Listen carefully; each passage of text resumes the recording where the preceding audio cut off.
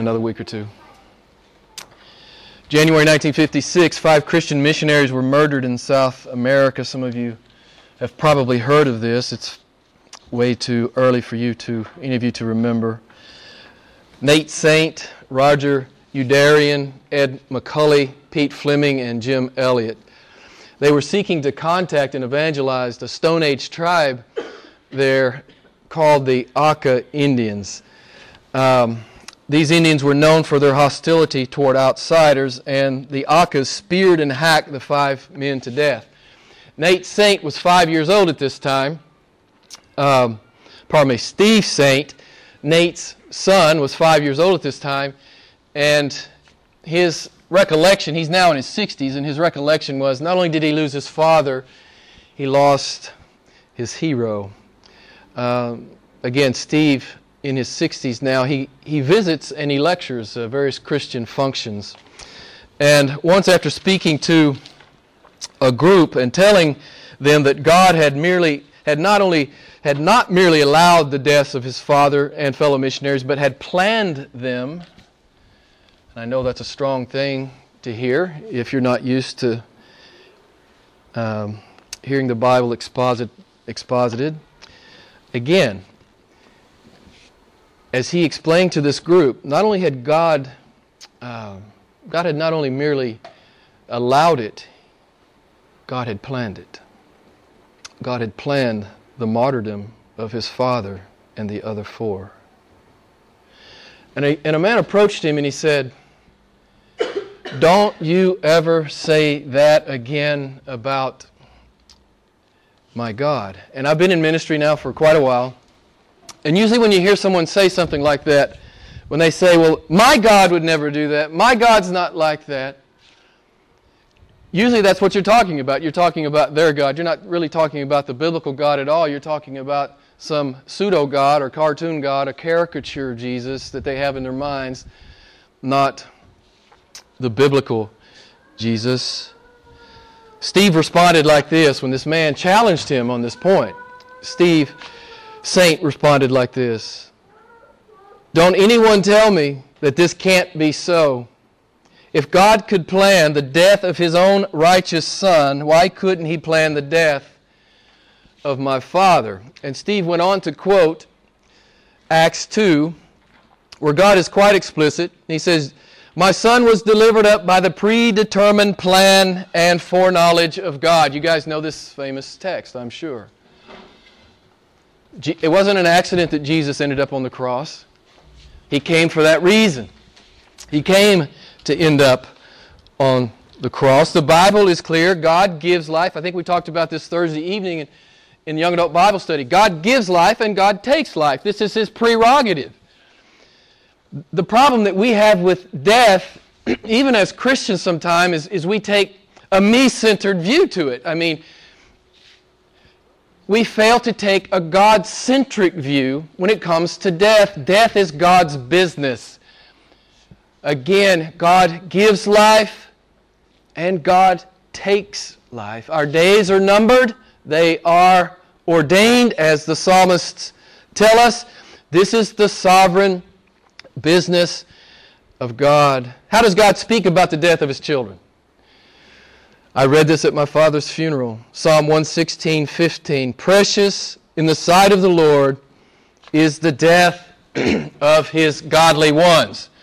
So Steve Saint writes, "Why is it that we want every chapter to be good when God promises only that in the last chapter will he make sense of all the other chapters?" I love the way John MacArthur says it. I've said it to you many times.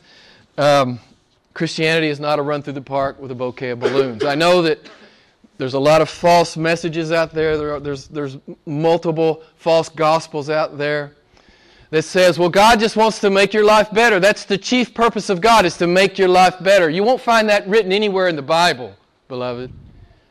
You won't find it written in the Bible.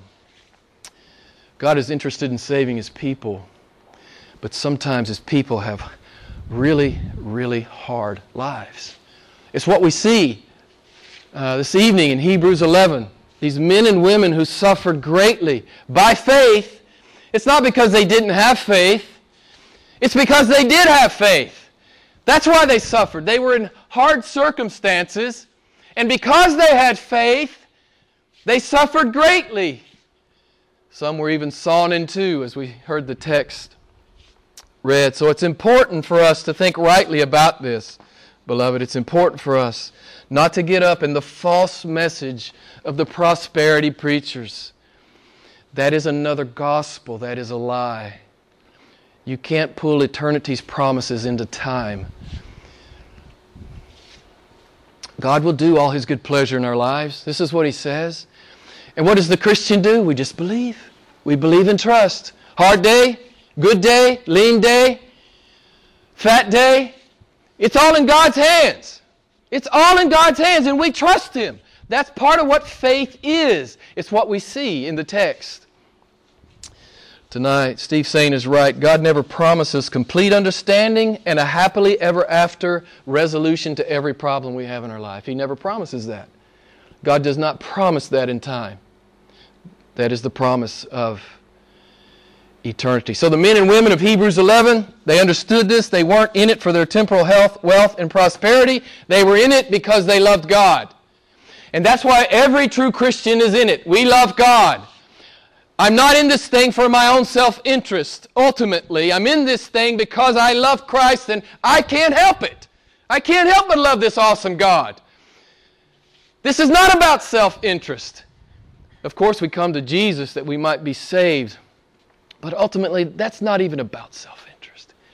I cannot not come to this beautiful God who loves me like this. And He's called me into this awesome life of walking with God, right? It's a life huge with faith, huge with spiritual adventure, even if I'm sawn in two. We've talked about it many times. Daniel was delivered, Stephen was stoned, and Jesus was with both of them.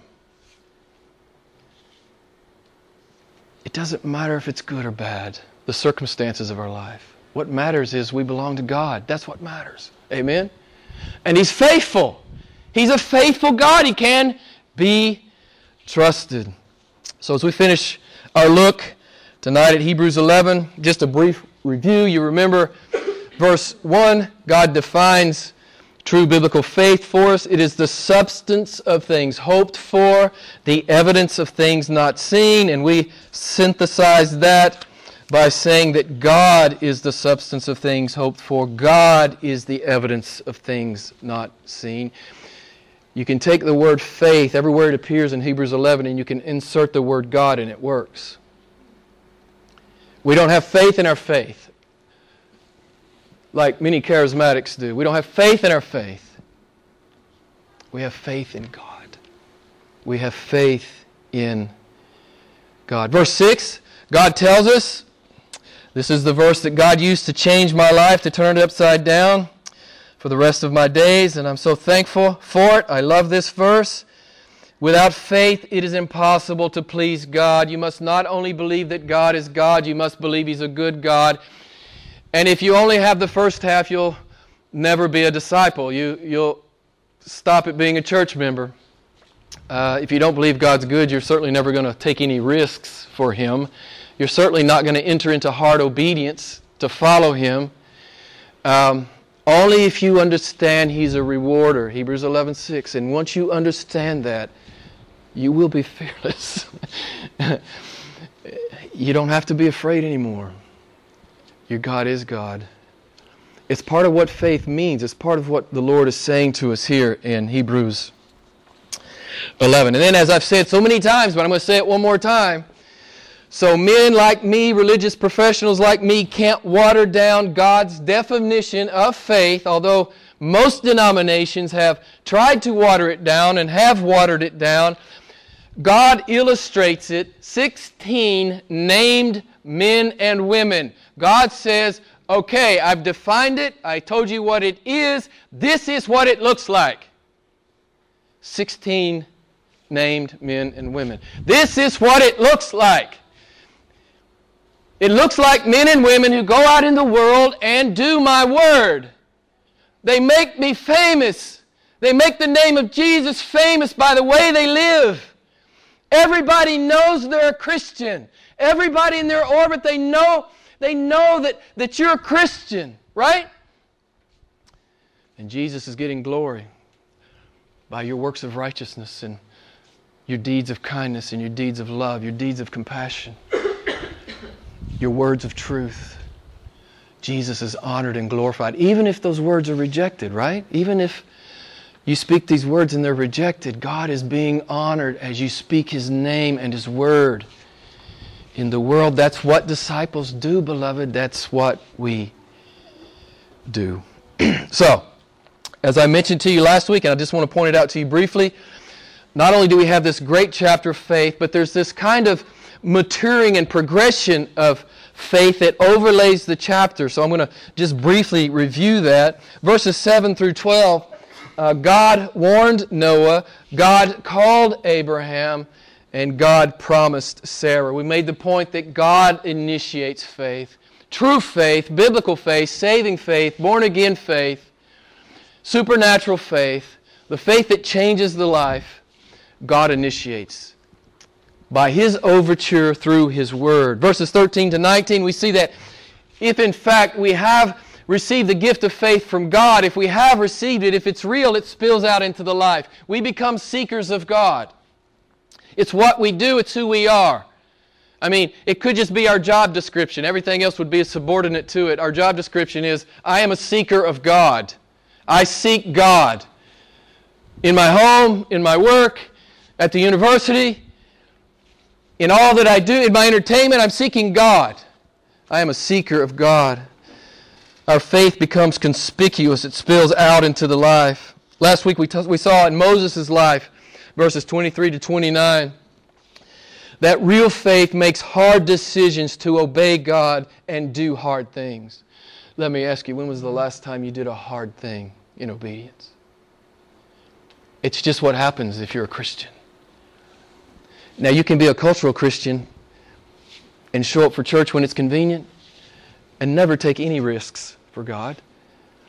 But if you love Jesus and you're walking with Him, it doesn't matter how hard it is. You just do what He says, right? In faith, it doesn't mean we don't tremble. Of course we tremble.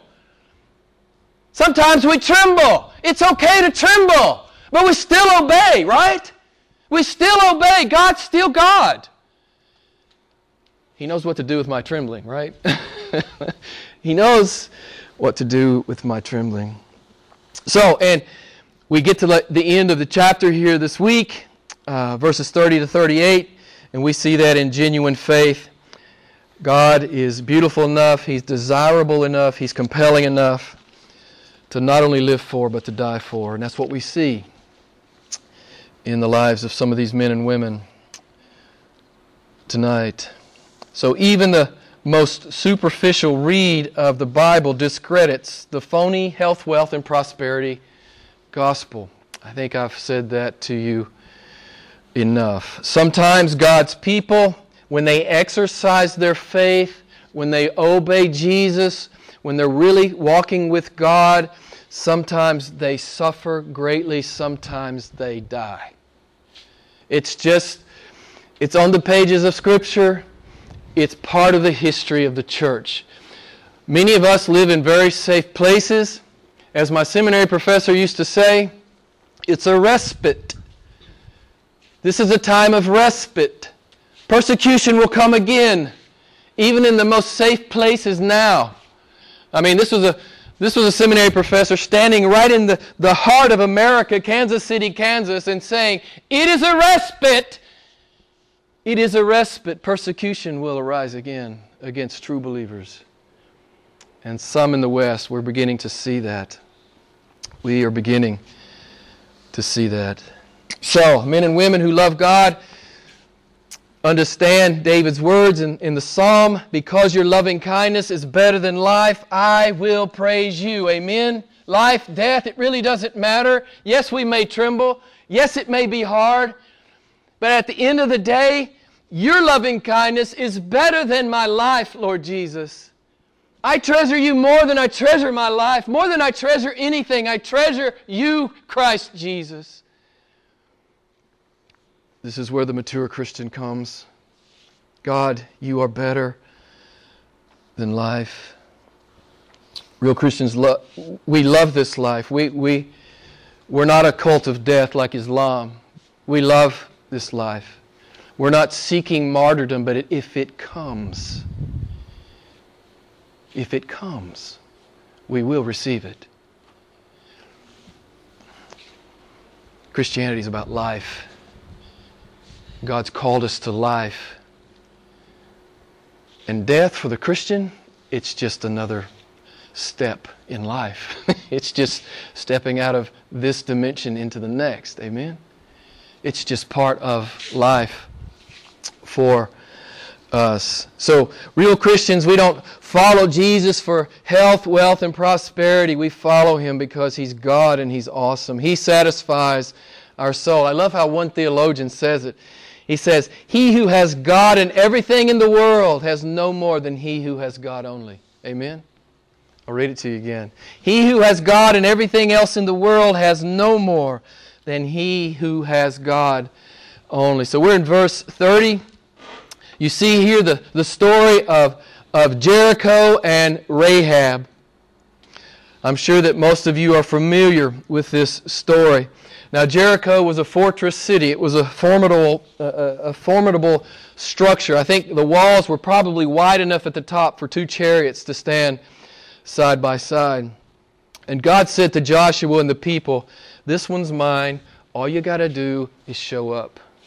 March around a little bit, blow some trumpets when I tell you, and scream real loud." Now, this is not an awe-inspiring military plan, right? But this is what God tells His people to do. It reminds me a lot of Gideon's story. When God calls Gideon to take 300 men and go down to the enemy camp, outnumbered 450 to 1. They have torches and some pitchers and trumpets as well. Now, does God need men to march around the city and to blow a trumpet? Does God need men to take torches and pitchers and a trumpet down to the enemy camp? What's God doing here? What's God doing? God doesn't need any of these things, right? I mean, He could speak Jericho out of existence. What He's teaching the Jews, what He's teaching the Exodus Jews is the same thing He's teaching you and me in our lives. You have to show up and believe. Even if it looks impossible. And it was impossible for Gideon. And it is impossible for the Exodus Jews in the face of Jericho. It was impossible. But God says, you show up, I'll do the rest. This is what happens in the Christian's life. All we have to do is believe and obey. God does all the heavy lifting. It's all we have to do, beloved. I hope that some of you have already learned this and are exercising it on a regular basis. If God calls me to do a thing, it looks impossible. Okay, He's called me to do it, I'll show up. And guess what always happens if you show up? Guess who else shows up? God shows up. Even if you get sawn in two, right? Yeah, God always shows up. I think this is one thing that the Lord is teaching the Exodus Jews. He always does all the heavy lifting. But we must show up. We've talked about this, but I want to reiterate. God gives what He asks. God gives what He asks. Ephesians 2:8, God is the giver of faith. God is the giver of faith. And God is the object of this faith. All we have to do is obey. That's all we have to do. Christianity is so simple. It's so simple. We're saved by grace through faith. It's all a gift from God. Then all we have to do is watch the back of Jesus, stay on His heels. All we have to do is look at the heels of Jesus. That's all we have to do. It's not hard, beloved. It's so easy. Christianity, biblical Christianity is so easy. Throw away all the dogma and all the ritual and all the sacraments and all the hierarchy and all the garbage and just look at Christ and love Him. That's true Christianity. That is true biblical Christianity. So by faith, the walls of Jericho came down, and we see Rahab. Now, what is Rahab's profession? Does anybody remember? She's a prostitute. Don't you love this about God? An equal opportunity Savior. He saves this prostitute. She's in the Hall of Fame. Hebrews 11 is the Hall of Fame of faith. She's a prostitute. But God loves this prostitute, and God has saved this prostitute. And this prostitute acts on her faith. And she hides the spies at the risk of her own life. What other famous text is Rahab in? Anybody remember? Unbelievably, this harlot is in the legal genealogy of Jesus Christ. Right? Don't you love it? Don't you love the grace of God? You're a harlot too, right? You know this. You're a spiritual harlot. Don't you know this about yourself? If you've read the Bible and understood it, we're all spiritual harlots. We've all loved something more than we loved God at some point in our life. We've all been guilty. We're all guilty of being a harlot.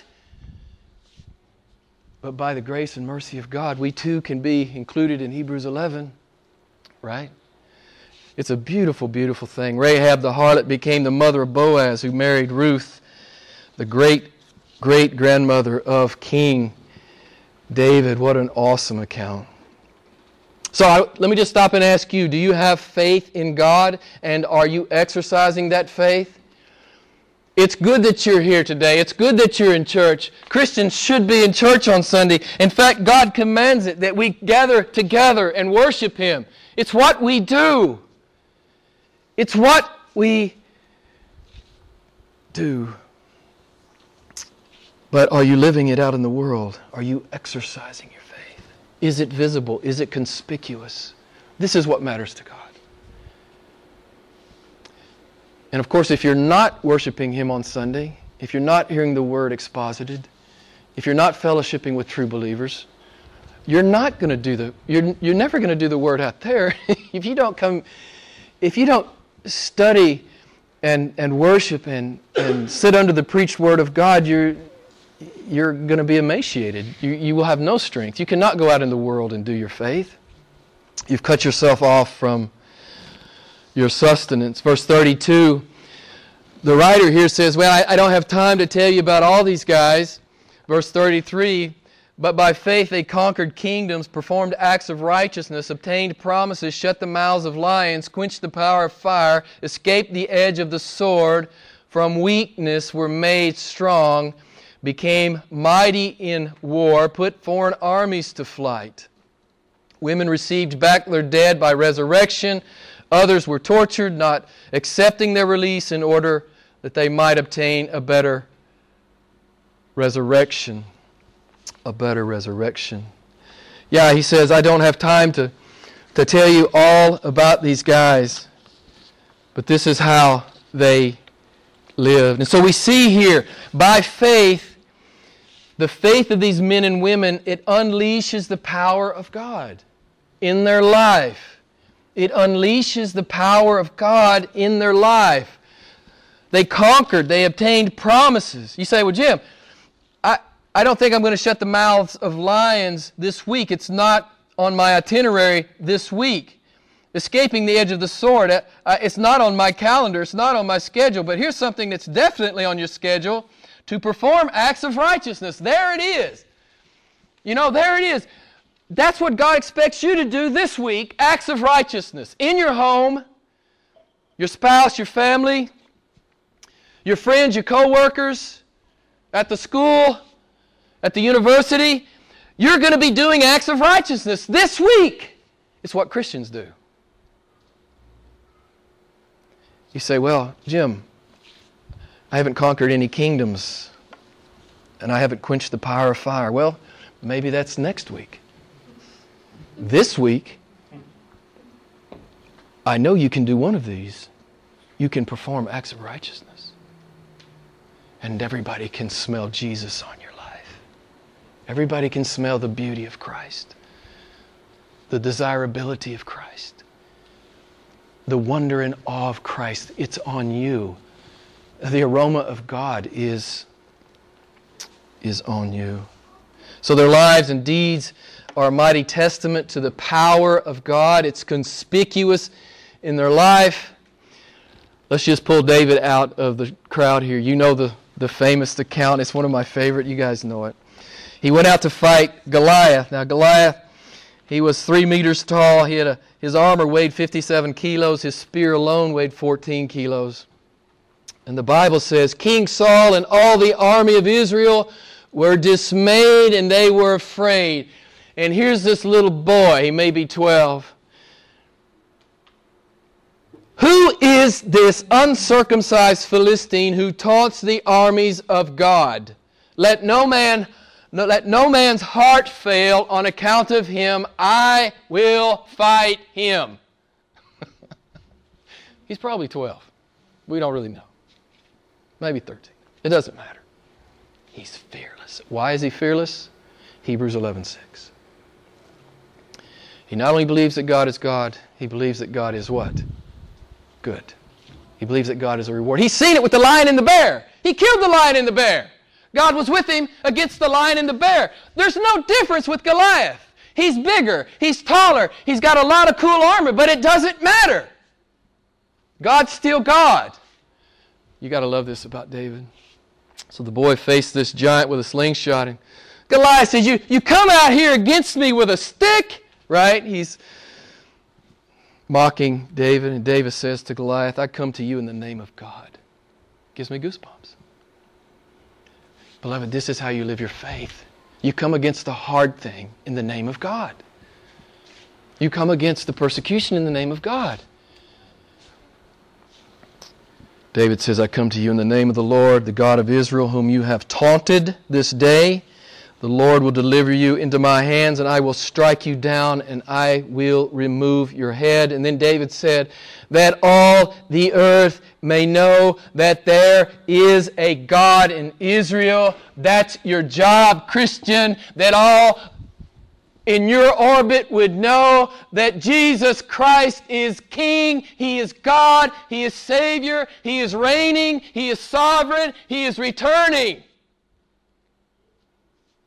I know we get confused. We think our job's the most important thing, or our family's the most important thing, or our career's the most important thing, or my comfort or my security or my ease is the most important thing.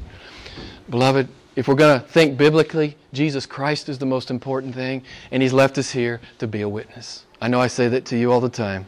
That's our job, to be a witness. Is Jesus getting famous because of the way you live? It's why David fought Goliath, that God would be a God of renown.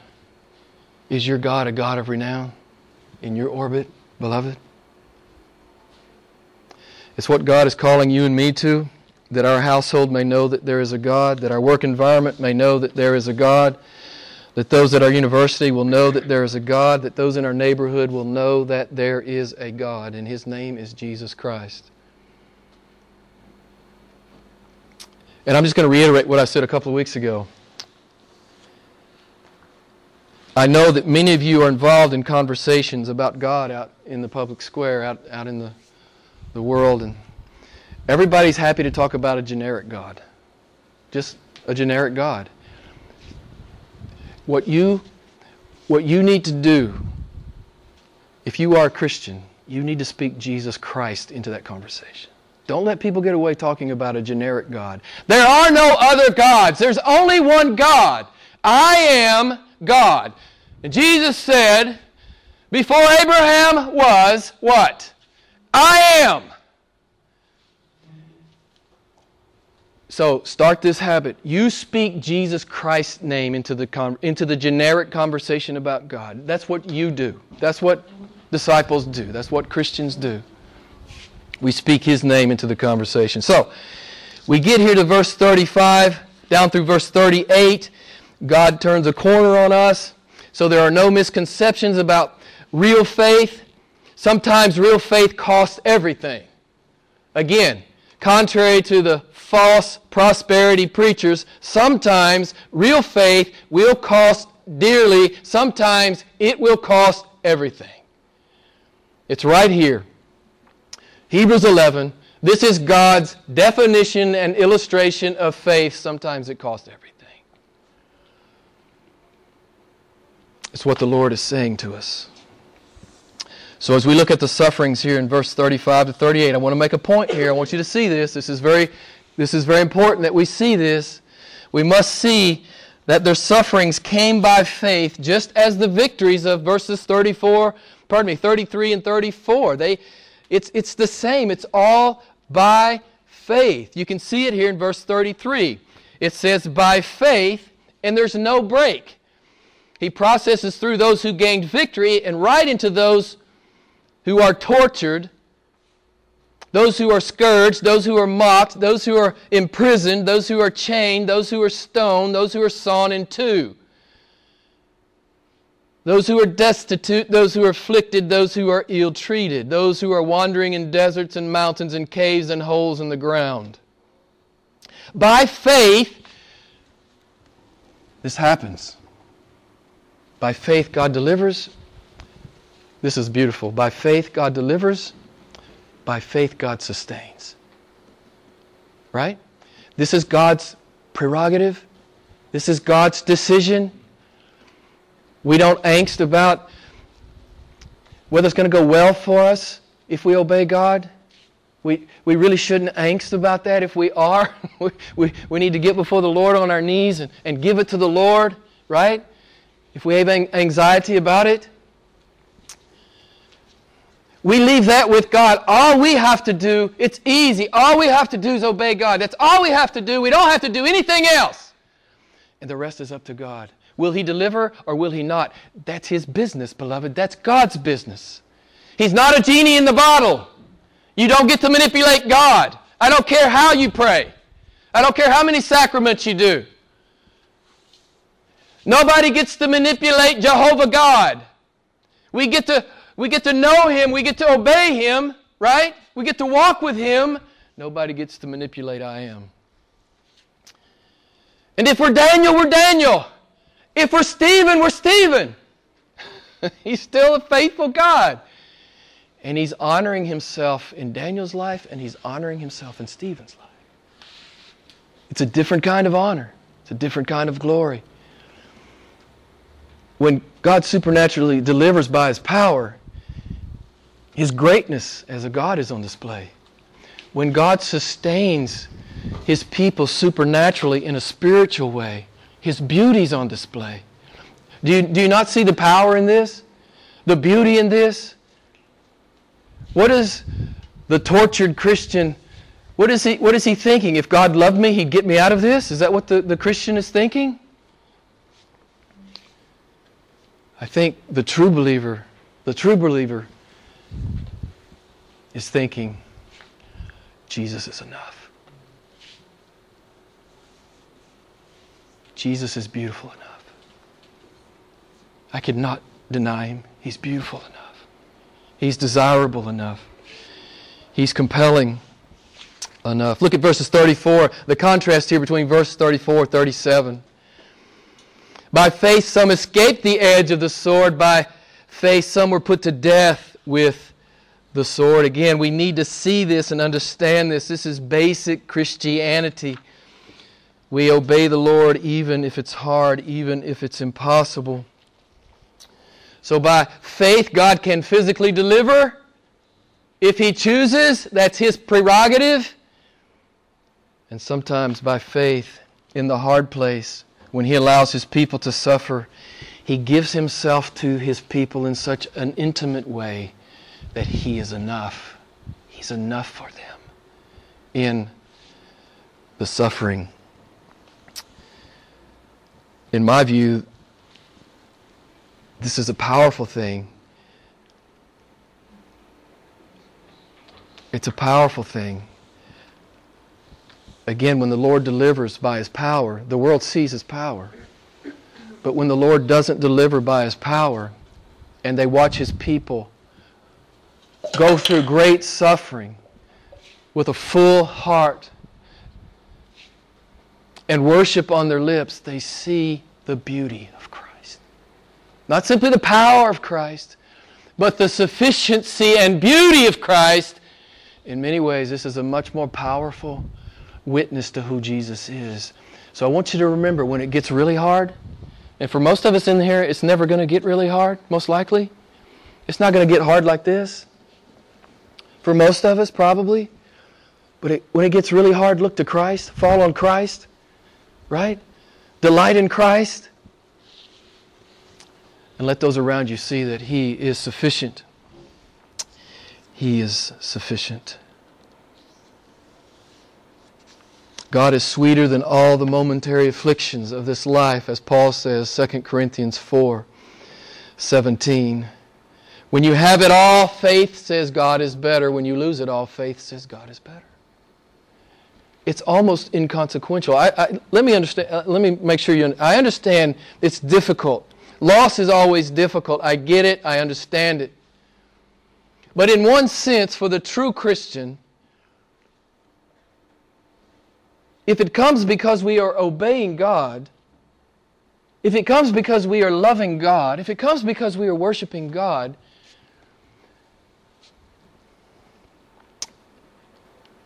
God is better. God is better. So, as we conclude tonight, I just want to remind you, Steve Saint, some of you may not know the rest of his story.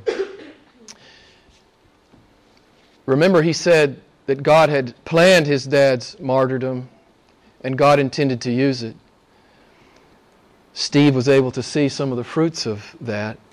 Steve's Aunt Rachel and Jim Elliot's wife Elizabeth, who some of you know, ultimately lived with the Auca Indians and evangelized the tribe. Missionary applications greatly increased after the martyrdom of these 5 men in the mid-50s. Countless missionaries point to this event that God used to move their hearts to become missionaries. And Menke, one of the Auca Indians who was in on the killing of the missionaries, ultimately became the adopted grandfather of Steve Saint's children, and they call him Pop. God was doing something in the tragedy. You believe this, right? You know that, as one theologian said, and this is pretty strong, it may be hard for you to hear, but he said, for the Christian, ultimately there are no tragedies. I understand we experience temporal loss, and I'm not trying to minimize that, but what this theologian is saying, ultimately there are no tragedies in the Christian's life. God is using everything. God is using everything, Romans 8:28, for our good. God is using everything to bring us into conformity with His Son. God is using everything to grow our faith. God is using everything to bring us into deeper sanctification.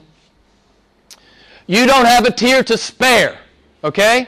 You don't have one tear to spare. God's in every one of them. I was reading the Psalms this morning. They are in a bottle. God has them. God has numbered your tears. Who else can do that? Who else loves you like that? Who else has taken an interest in you like that? Every tear you've ever shed, it's in the bottle of God. He's numbered them. You don't have one to waste, beloved. Weep if you must weep, and know that God's at work. It's how Christianity works.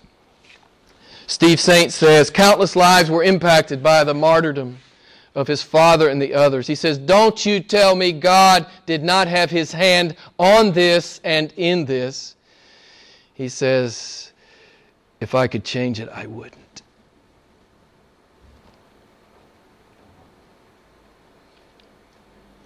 Now there's a man who understands that God is God, right?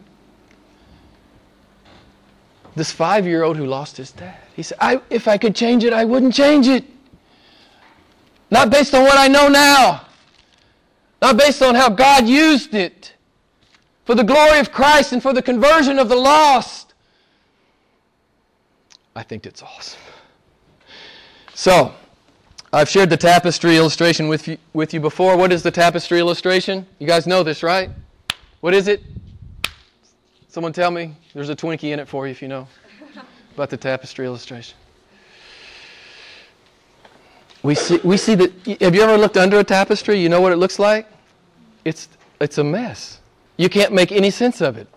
There's no order to it. It's mass confusion. It looks awful, actually. But when you look at the top of the tapestry, which is God's perspective, and ultimately will be our perspective, what is it? It's a work of art. Beloved, real faith does Hebrews 11. Real faith, whether it's, good day, hard day. Let me close with a John Piper quote, of course. He says it perfectly. Faith is utterly in love with all that God will be for us beyond the grave. Let me insert. We don't demand that God perform for us adequately here. I'm not demanding God to remove Karen's cancer back in 2008. I never demanded that God remove it. I never stroked the genie bottle. I never sowed a seed that God would pay me back with healing Karen. I never did any of these stupid, non-biblical things. I cried out to God, and I said, God, she's yours. Glorify yourself in her. Of course I asked for healing, but I never demanded it. Never demanded it. God knows best, beloved. God knows best in your life. He knows best in your spouse's life. He knows best in your children's life. Will you trust Him? Will you trust Him? Back to Piper. Faith is utterly in love with all that God will be for us beyond the grave. Faith loves God more than life. Amen? Faith loves God more than family. Faith loves God more than job, more than money, more than dream houses, more than retirement, more than comfort, more than ease. Faith says, whether God handles me tenderly or gives me over to torture, I love this God. He is my reward. Hebrews 11:6. And God says, men and women who will live like this, we talked about it last week. He said, I am not ashamed to be their God. I am not ashamed